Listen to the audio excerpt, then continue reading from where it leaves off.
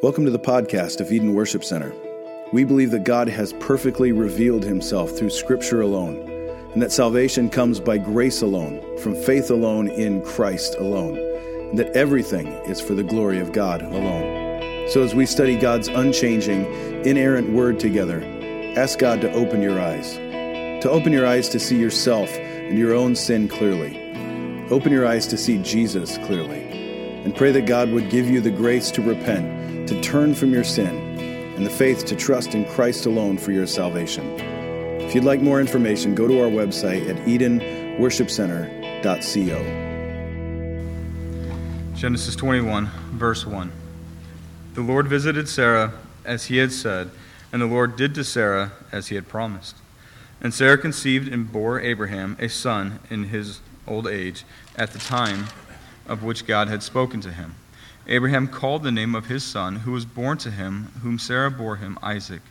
And Abraham circumcised his son Isaac when he was 8 days old, as God had commanded him. Abraham was 100 years old when his son Isaac was born to him. And Sarah said, God has made laughter for me. Everyone who hears will laugh over me.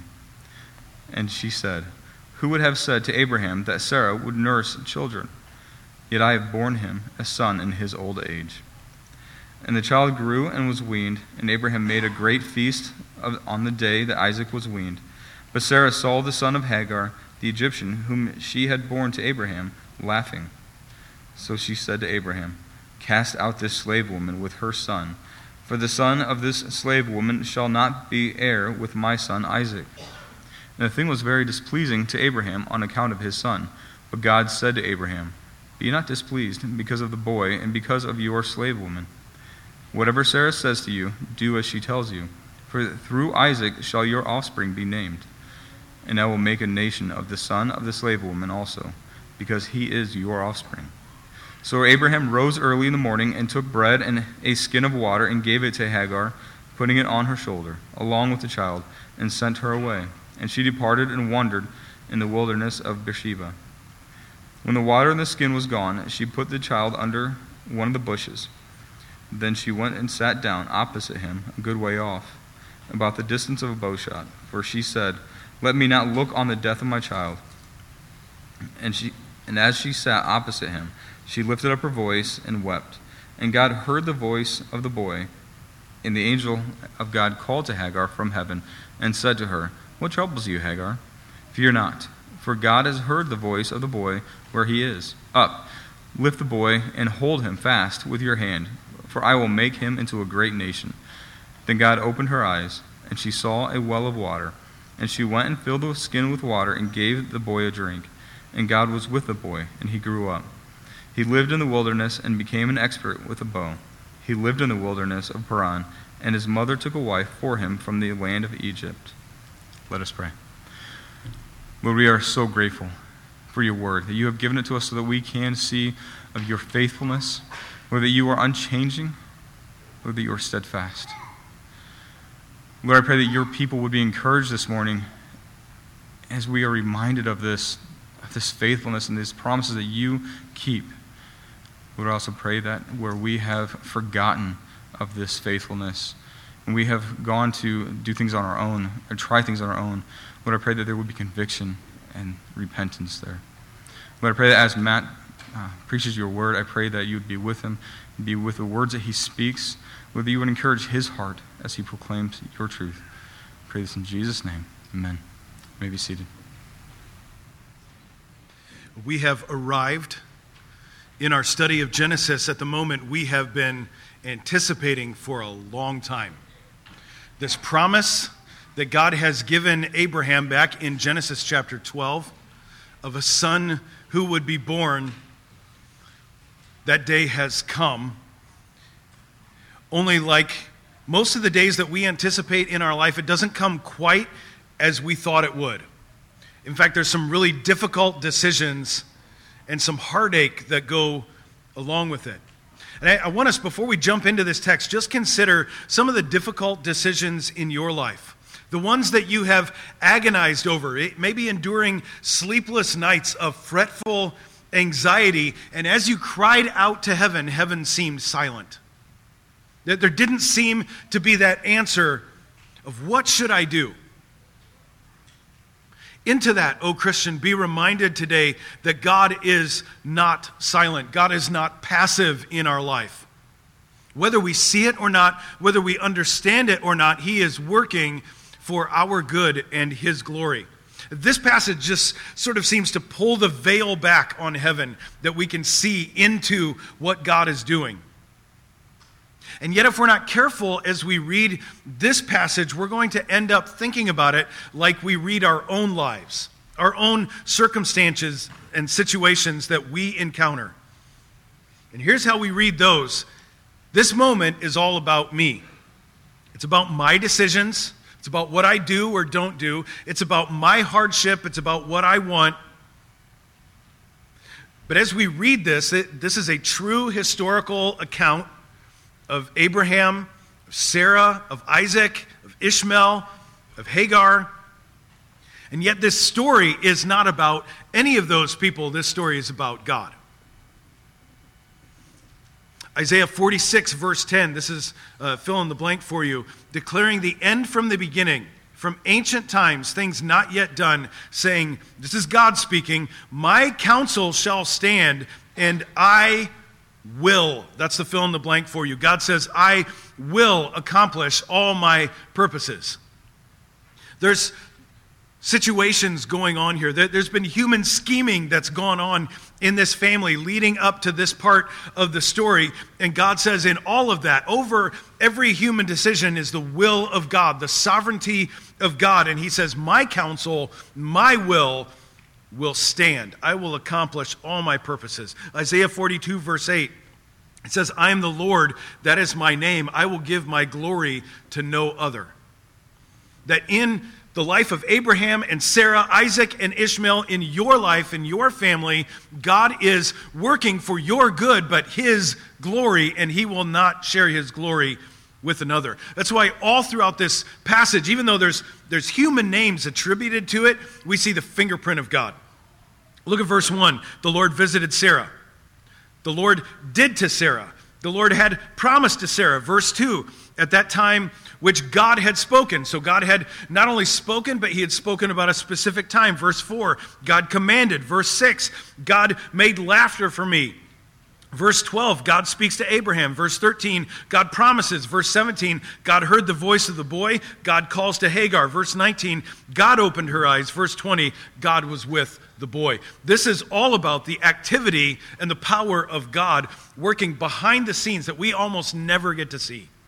It's behind that veil of eternity, that veil of heaven. And just in this scene, the veil gets pulled back and we're told all those details. Friends, in your life and mine, we are rarely told those details, but God is at work. Though we seldom see it. This story, your story, is about God sovereignly working in the lives of ordinary people, sinful people, to accomplish His purpose. Ephesians chapter 1, verse 9 and 10 says, making known to us the mystery of His will according to His purpose, which He set forth in Christ as a plan for the fullness of time, to unite all things in Him, all things in Christ, things in heaven and things on earth. From all eternity past, this has been the plan of the sovereign King of heaven. You and I just get to be part of it. Friends, that is outstanding joy on days when things just seem. Have you had these days where it just seemed like everything comes together?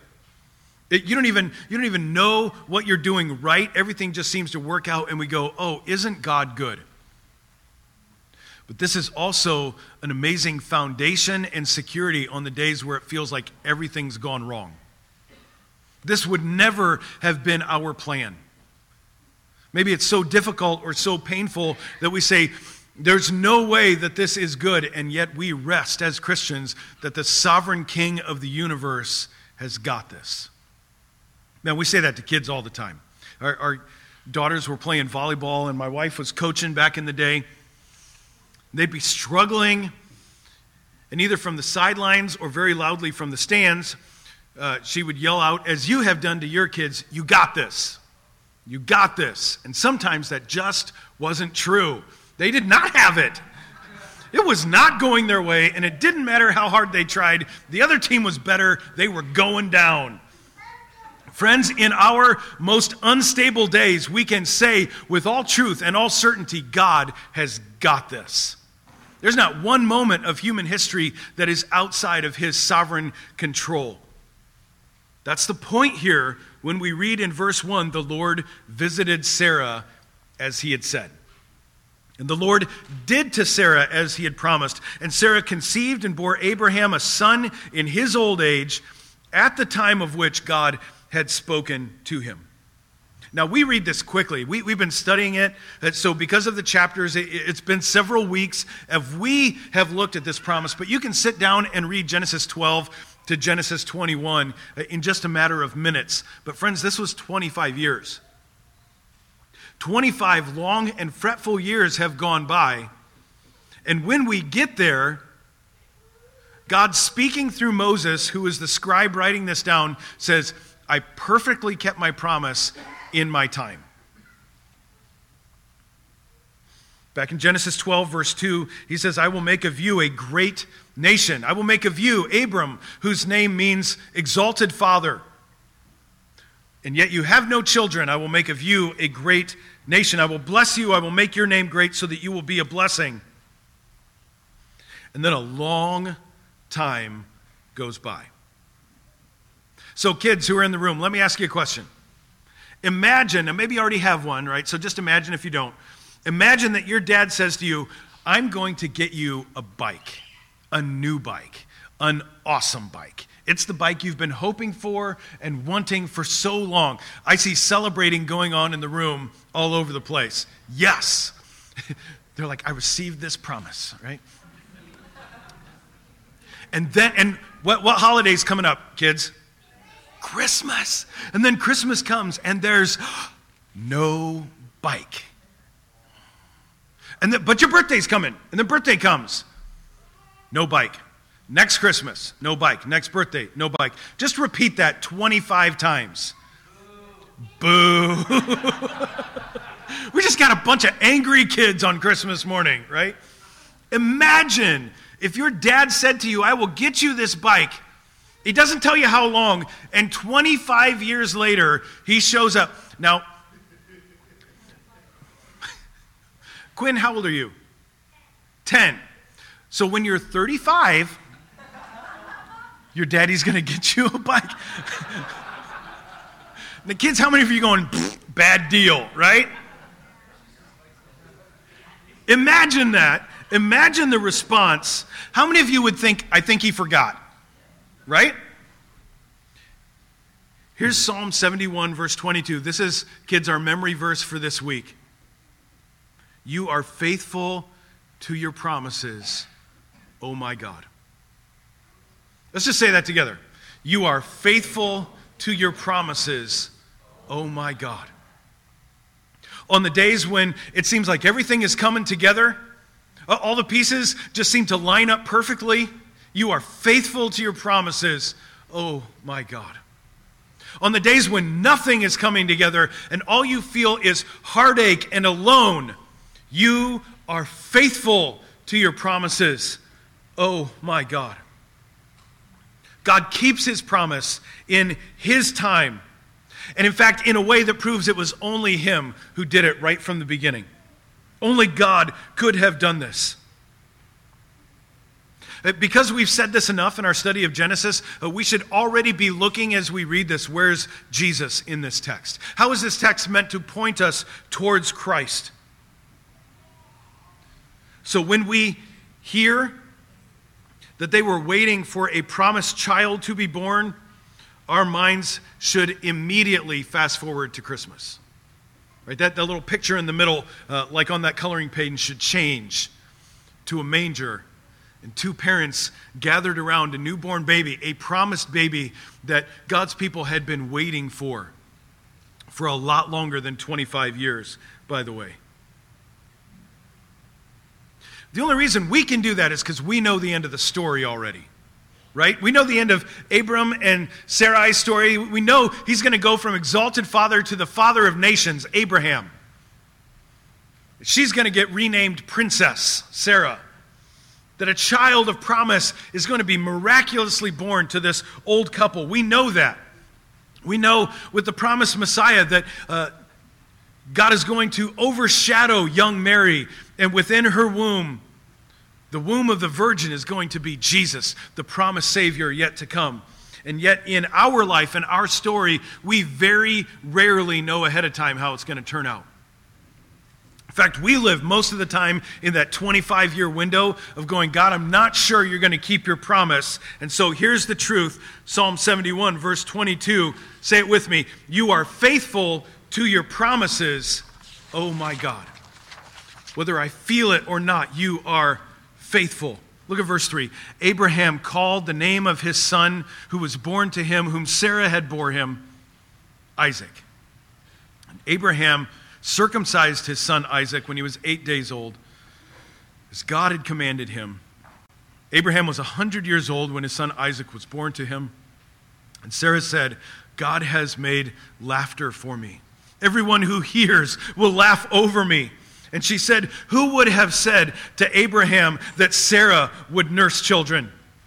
Yet I have borne him a son in his old age. Can you hear the amazement in her voice? Her initial laughter is a laughter of skepticism. There's no way this is going to happen. Now her laughter sounds like Abraham as he falls on his face before God and goes, God, only you could do something like this. Who would have dreamed that this is possible? The promise so long in coming, so beyond even the realm of possibility, is here. And Moses, the author of this book, makes a point of telling us, again, as if we can't do math from all the previous times he's told us that Abraham is 100 years old. He's reinforcing the fact, did you hear when we read it? This child born to Abraham, a child born of Sarah. It wasn't some other arrangement they had made. God took a really, really old couple and miraculously gave them a baby. This was the promised fulfillment of God. When Abraham first hears the promise, Genesis 17, verse 17, it says, he fell on his face and he laughed and said to himself, shall a child be born to a man who's 100 years old? Shall Sarah, who's 90 years old, bear a child? And the answer is yeah. Yeah, God, you can do this. Genesis 18, verse 12, Sarah laughs in disbelief and God corrects her. And it's almost like God just says, all right, wait and see. I'll come back in a year. Let's have this conversation again. Friends, I love it that in our moment where we can't see what God is up to, we can't see how God is at work in this situation, he says, just hang on and trust me. You don't have to figure the whole thing out. You don't have to have all of the answers. Just hold on and trust me. Just wait and see. And by the time this child shows up, laughter has been such a part of it. And God had said, you're going to have a child. You're all laughing at it. You're going to have a child, and we're going to name this boy Laughter. That's literally what Isaac means. It just means laughter. Imagine the next baby born to EWC was just named Laughter. We would say, well, that's kind of strange. But it's been the mark of this promise. It's the mark of this child. Like, this is so ridiculous, it's laughable. Only God could do this. And yet, even in this passage, the laughter isn't over yet. I love Sarah's response. Instead of laughing at me, they're going to be laughing over me. Oh, this is the goodness of God. But as I just said, the laughter hasn't come to an end. Remember, in this time, in this period of human history, infant mortality and child mortality was really, really high. It's only been in the last century or so that those numbers have been pushed down. And so the fact that the child is born doesn't even guarantee that the child's going to survive. It was super common in the ancient world, and even in more recent times, to have large families of 8, 9 children, and they would lose 3 or 4 of them. So the fact that he survives to the time when he is weaned, which is probably about 3 years, is enough for Abraham to say, let's have a feast. Let's have a party. Not only has he kept his promise, but he has kept the promised child. All right, so look at verse 8. And the child grew and was weaned, and Abraham made a great feast on the day that Isaac was weaned. But Sarah saw the son of Hagar, the Egyptian, whom she had borne to Abraham, laughing. This giant celebration, God has kept his promise. Now, what was the promise? It wasn't just that a child would come, but I will bless you. I will make of you a great nation, that from this child is coming the chosen people of God. From this child is coming a great nation of God's people. That means if the child doesn't survive, the promise doesn't come true. All the hopes of God's people are actually tied to Isaac all alone. And so on the day that he's weaned, he has made it. He has survived that volatile period of time back in those days. They are celebrating, this is the child of promise. This is the child who will inherit all that I have. Except there's a problem. There's another child of Abraham. There's Ishmael. So they circumcise him on the 8th day. And then about 2 years, 3 years goes by. And the whole time Ishmael is asking himself the question, is this boy going to make it, or is it still just going to be me? At this point, he is the only heir to all that Abraham has. All these promises that my dad keeps talking about that God is making to our family, I don't think there's ever going to be a baby. It's going to be me. I'm going to inherit all of this. I'm the promised child. And then the baby's born. You can almost hear there's sort of this unrest just beneath the surface here. The child survives those next couple years. And this celebration it's like punctuation marks to say, this is the promised child. This is the heir. Only Ishmael's laughing. Now, if we're not careful, we'll read right past that and be like, I think Sarah just had a giant attitude problem. Like you hear a child laughing, and she's the original helicopter mom. Like, how dare you laugh over my child? What were you saying to my baby? That's not what's happening here. There's almost a level of suspicion. We're going to see this in the way that Ishmael and Hagar are put out in a way that could have cost them their life. As if Ishmael is laughing with his friends. Oh, they think he made it this far. Accidents happen on a farm. I don't think this boy's going to pull through. I think I'm still the promised child. And yet in this story, it's not about Isaac, it's not about Ishmael, it's about God. That God is the giver of life. God's the one who gave this promised child. God is the one who has chosen Isaac and not Ishmael. That's true. We see it in the book of 1 Samuel 1:27. Samuel's mother's prayer. She says, for this child I have prayed, and the Lord has granted me my petition that I made to him. God, this child is a gift from you. And therefore, Hannah says, I'm giving him back to you. But this was not just any child. Isaac was not just any child. He was the child of promise. He was the heir of the covenant. Ishmael, and remember, let's remind ourselves who he is. This is an Arab boy, a descendant of Ishmael, who's right about the same age as Ishmael.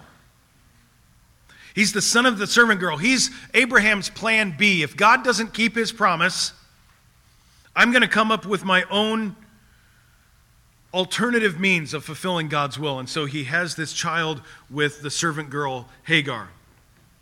But recount it. He was 13 years old when Isaac was promised. Ishmael is not a baby. He's 13. That means he's 14 when the baby is born. And now the baby is weaned, which means he's probably 16 or 17 years old. This is not a child anymore. This is a boy who's on the verge of becoming a man saying, this is mine. This is my inheritance. He'd had a long time to think about this, and in his heart is laughing, saying, there's no way. There's no way I'm going to give this up.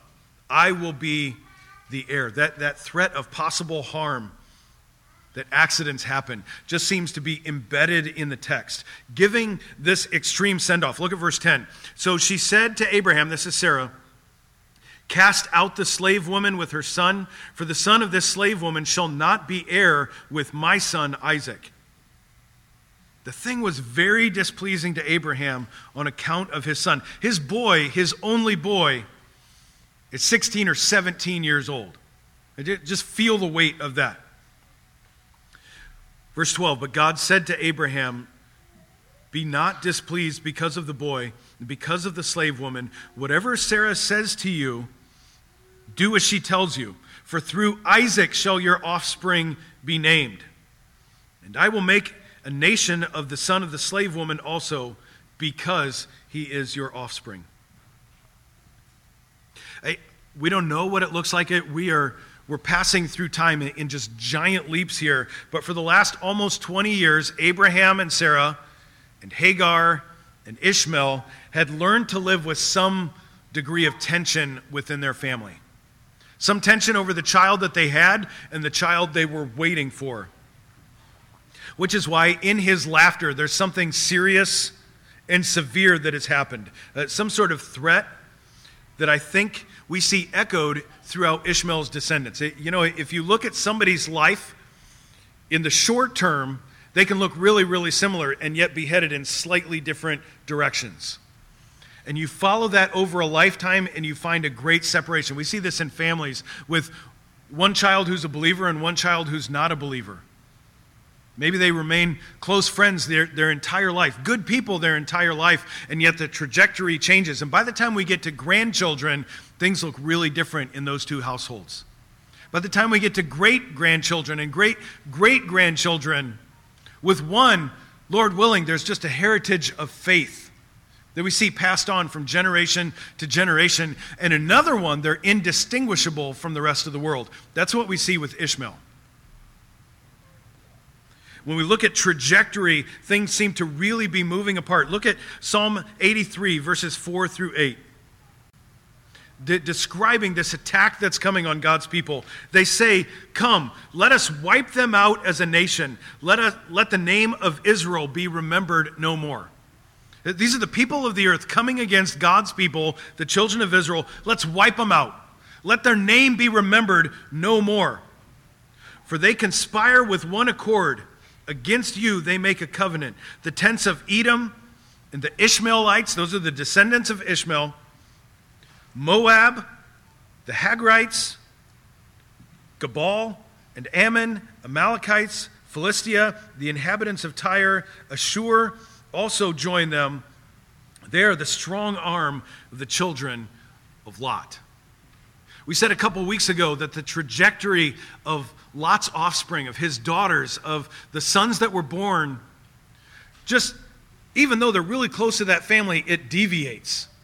That they were born under the blessing of the umbrella of God's covenant people, but they were not God's covenant people. And within generations, they're actually at odds with God's covenant people. And yet remember how deeply Abraham loves this boy. It was 4 years earlier when God had promised this child, and Abraham goes before God, Genesis 17, verse 18, and he says to God, oh, that Ishmael might live before you. God, I know you can do all things. I know that you can give us this child of promise, but I really, really love this boy. I'd love it if it was him. Oh, friends, can you hear the ache in that father's heart? The ache for the election of God. God, would you please choose my child? And God said no. It is an understatement then when we come to chapter 21, verse 11, and it says, the thing was very displeasing to Abraham on account of his son.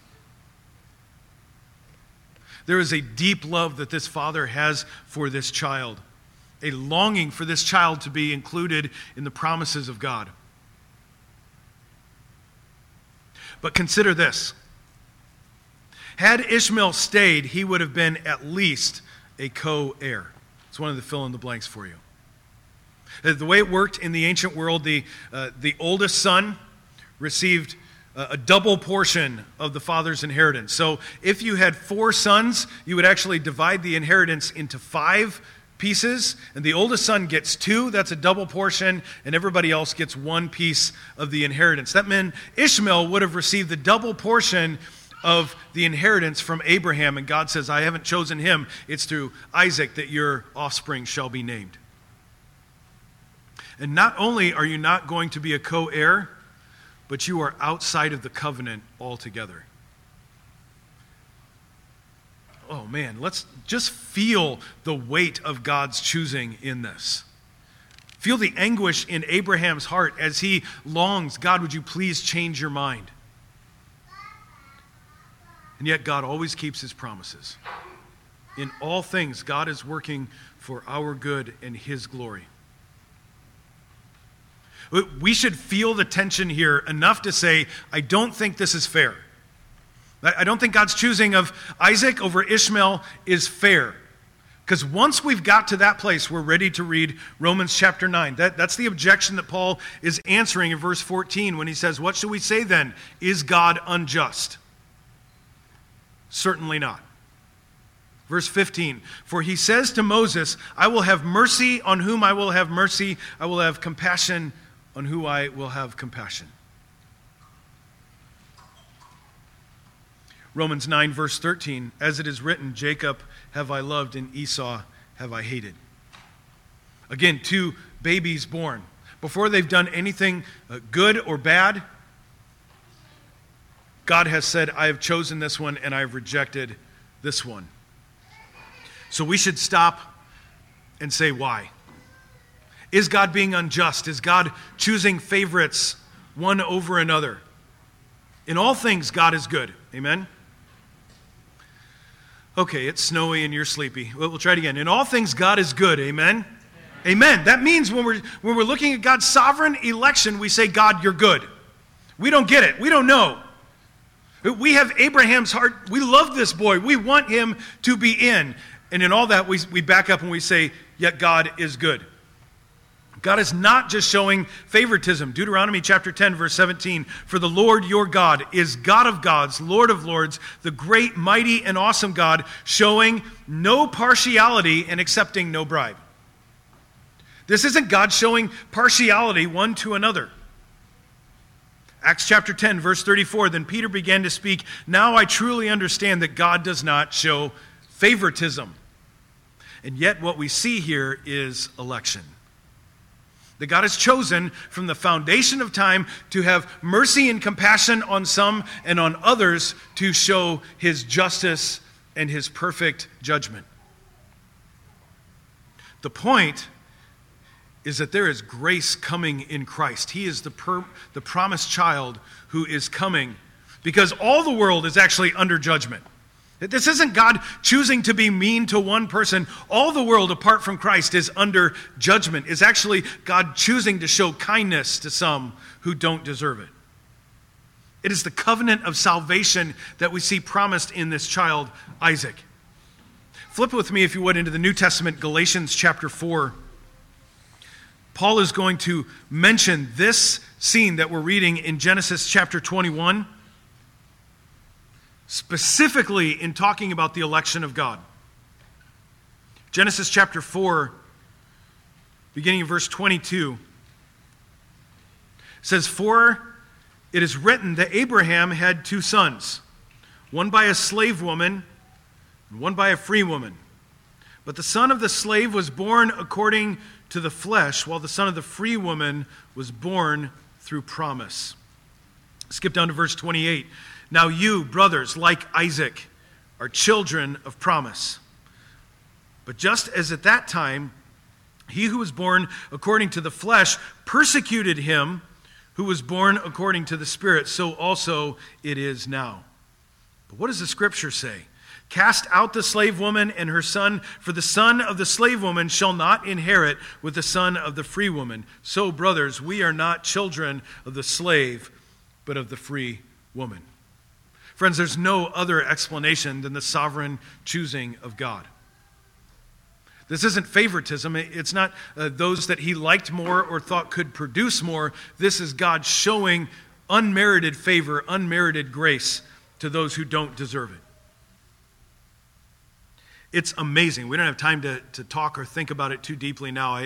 Lord willing, we'll address it in the midweek podcast. It's amazing that God uses Sarah and some of that mama bear instinct that I think we still see in moms today. Because she comes and says, cast out the slave woman and that child. Cast out means almost certain death. God uses that and says, Abraham, I know this makes no sense to you. I know it grieves your heart. Do what she says. Why? Because God bends all things to his will. That's where we started.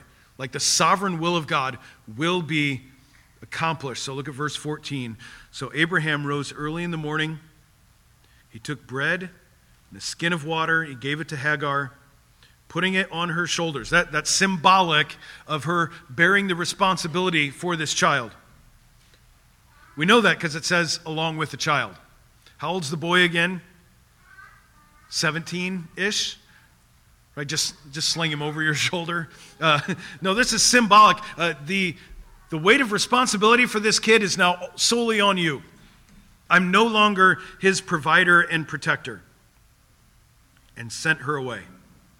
And she departed and wandered in the wilderness of Beersheba. This is a desperate situation for her. And she's been here before. If you remember back in Genesis 17, she was there before. That time she didn't get cast out. That time she ran away. And she's pregnant in the desert. And God comes and says, I'm the God who hears you and sees you. And that's her response. You are the God who sees me. So we see the figurative language of her bearing responsibility, not just for herself, but of this child upon her shoulder for their survival, and it's impossible. She can't do it. She lacks the power to save this boy, and she gives up. Look at verse 15. When the water in the skin was gone, she put the child under one of the bushes. How old's the boy? 17. And then she went and sat down opposite him a good ways off, about the distance of a bow shot, for she said, let me not look on the death of the child. In other words, both of them are at a rather desperate place physically, a rather desperate place emotionally. She sat opposite him. She lifted up her voice and wept. And God heard the voice of the boy, and the angel of God called to Hagar from heaven and said to her, what troubles you, Hagar? What an understatement. What troubles you, Hagar? Fear not, for God has heard the voice of the boy where he is. What an interesting statement that God heard the voice of the boy. Does that sound strange to any of the rest of you? She's crying out too. She's calling out. What am I going to do? How am I going to get out of this situation? God, have you left us here to die? And God hears the voice of the boy. It's been about 17 years that this boy has heard day after day after day after day from his father, this is the God who has revealed himself to us. This is the God who has made covenant with us. This is the way that we worship him. This is the way that we sacrifice to him. This is the way that we pray to him. He has learned to pray to Yahweh by listening to Abraham, but not unto salvation. Just consider that. The only way, and we can't say that 100%, but we see no evidence of that salvation being passed on generationally to his children. Isaac's going to have the same thing. Day after day after day, this is the covenant of God. This is the God that we sacrifice, we worship. This is the God that we pray to. And even today, we talk about the children of Israel, his descendants. The Ishmaelites, by the time we came to them, we read it earlier, are against the people of God. He had learned what it sounds like to be in the covenant family of God, but not actually a part of the family of God. He's like the child who grew up in a Christian home, and yet the faith was never his own. Come to church week after week, know all the songs and Sunday school answers, and yet it was never that child's faith. Man, we see that again and again. The statistics say that you take a church kid and you send him off to a university. And by the way, statistically, it doesn't really matter if you send him to a Christian university or a secular university. 80% of them walk away from the faith. And I would say, no, they didn't. They walked away from their family's faith because it was never their own. Oh, this is a strong reminder, a beautiful reminder to us as parents to be diligent in pouring in, pointing our children towards Jesus. We only have a short window of time with them. It's also a reminder of the frailty of human parenting. As we see this mother in a desperate situation and she's just ready to give up. I'm out of options. I'm out of energy. The best I can hope for is try not to watch him die. Albert Mohler, in commenting on this passage of Scripture, gives a beautiful, almost like pep talk to Hagar.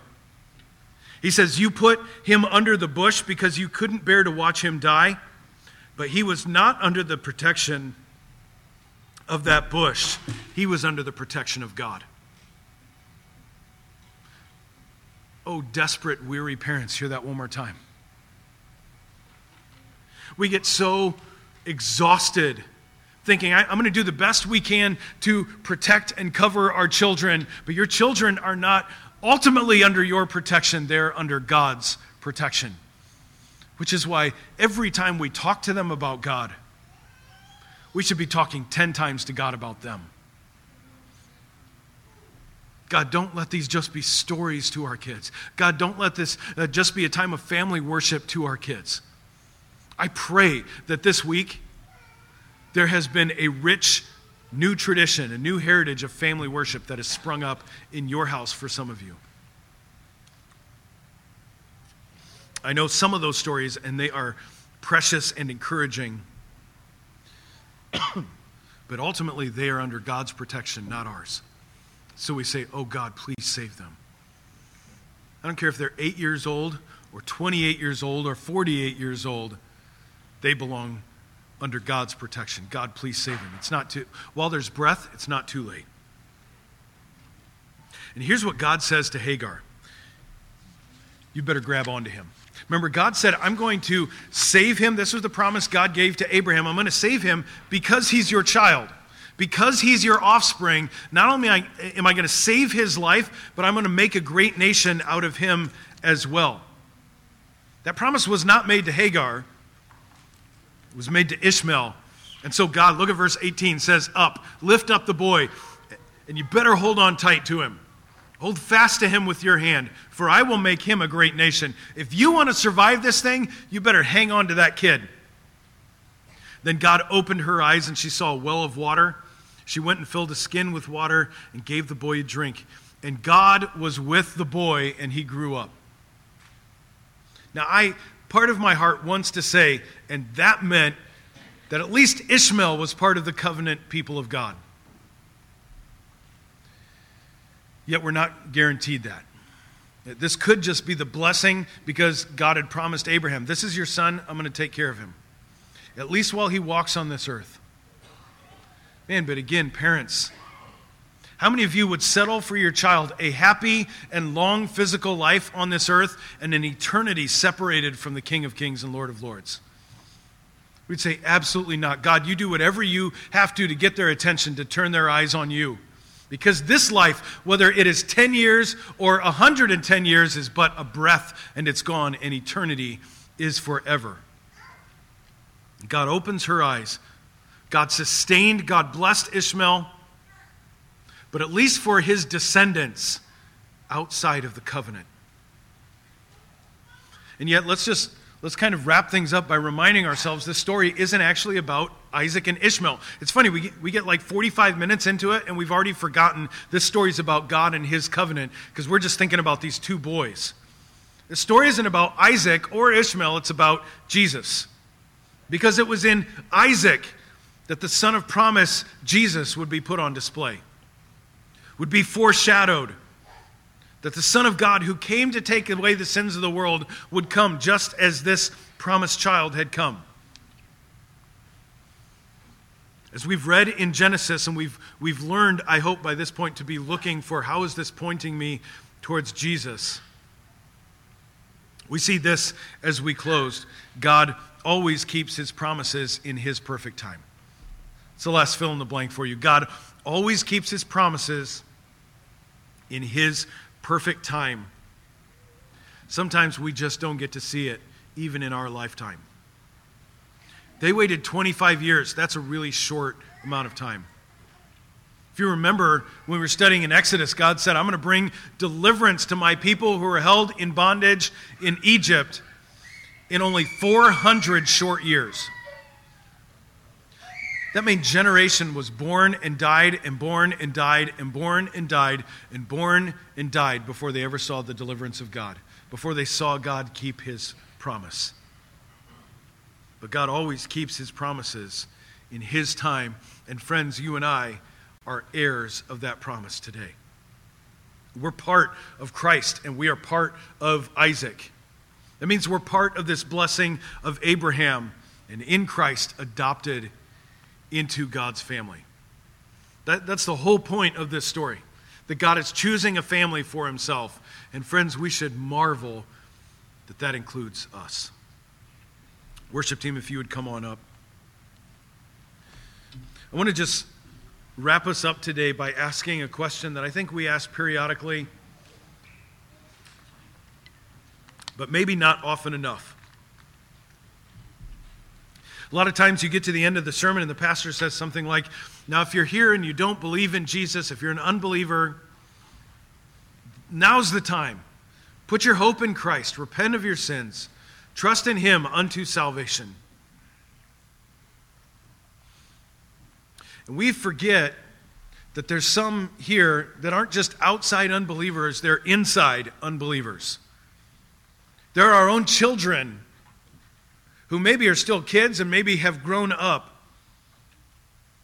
And you have believed that you're part of God's family because you were born into a Christian family. And I would beg you, kids of all ages, make it your own today.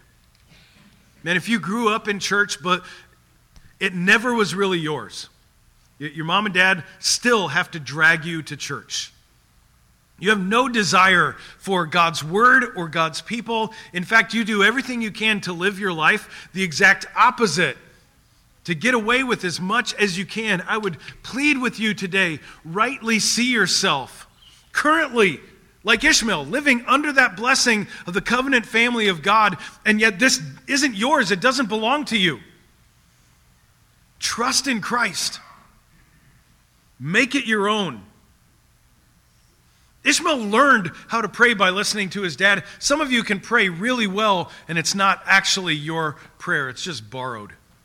Make it your own. Acknowledge your sin. Trust in Christ. Live obedient to his word. Kids, this promise is for you.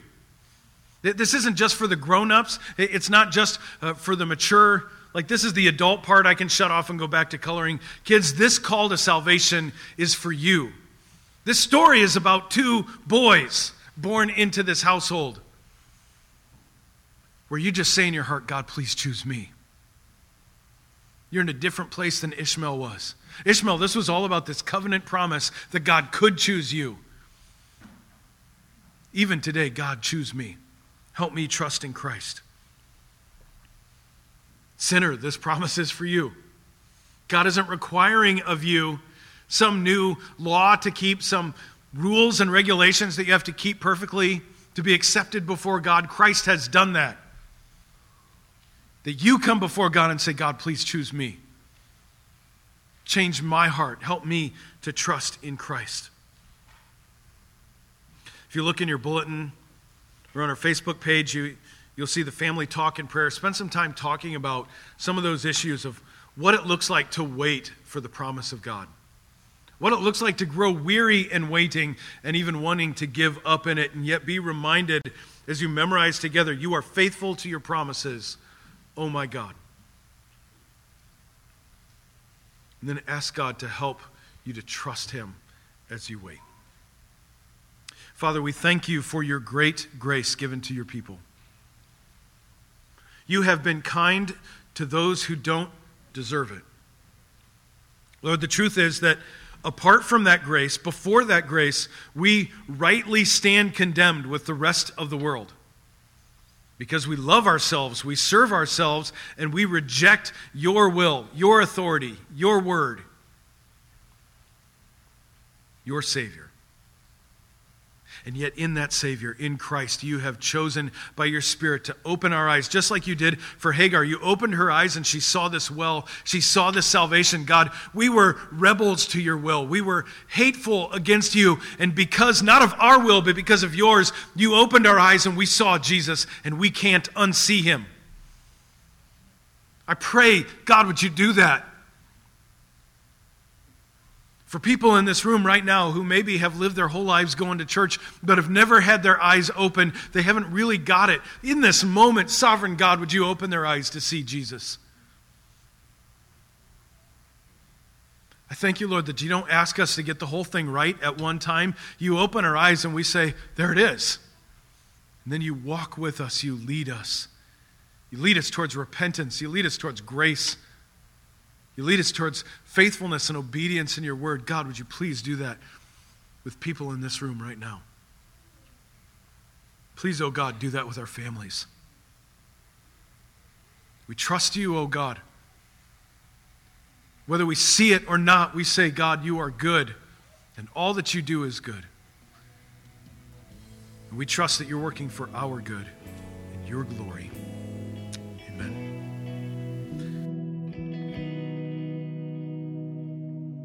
Thanks for joining our podcast. We pray that God would bless you and strengthen you through his word. If you'd like to find out more about EWC or give tithes and offerings in support of this ministry, visit our website at EdenWorshipCenter.co.